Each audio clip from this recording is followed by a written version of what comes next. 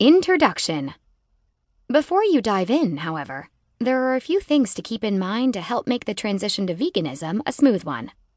For starters, you'll need to get accustomed to reading the ingredients in everything you buy, at least in the beginning, until you become familiar with which products are vegan-friendly and which ones you'll need to find replacements for.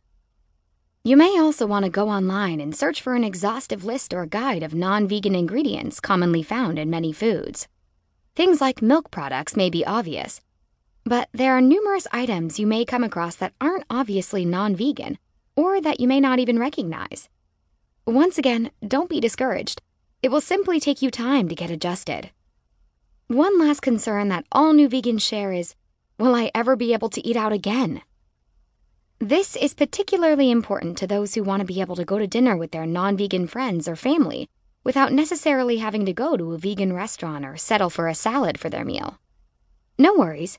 Simply make a list of all the places you and your loved ones frequent and email the restaurants asking for a list of ingredients, or better yet, what their vegan-friendly options are.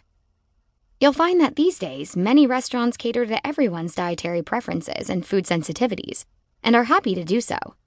You may even find that you have more variety to choose from than you thought, and your social life will be none the worse for wear.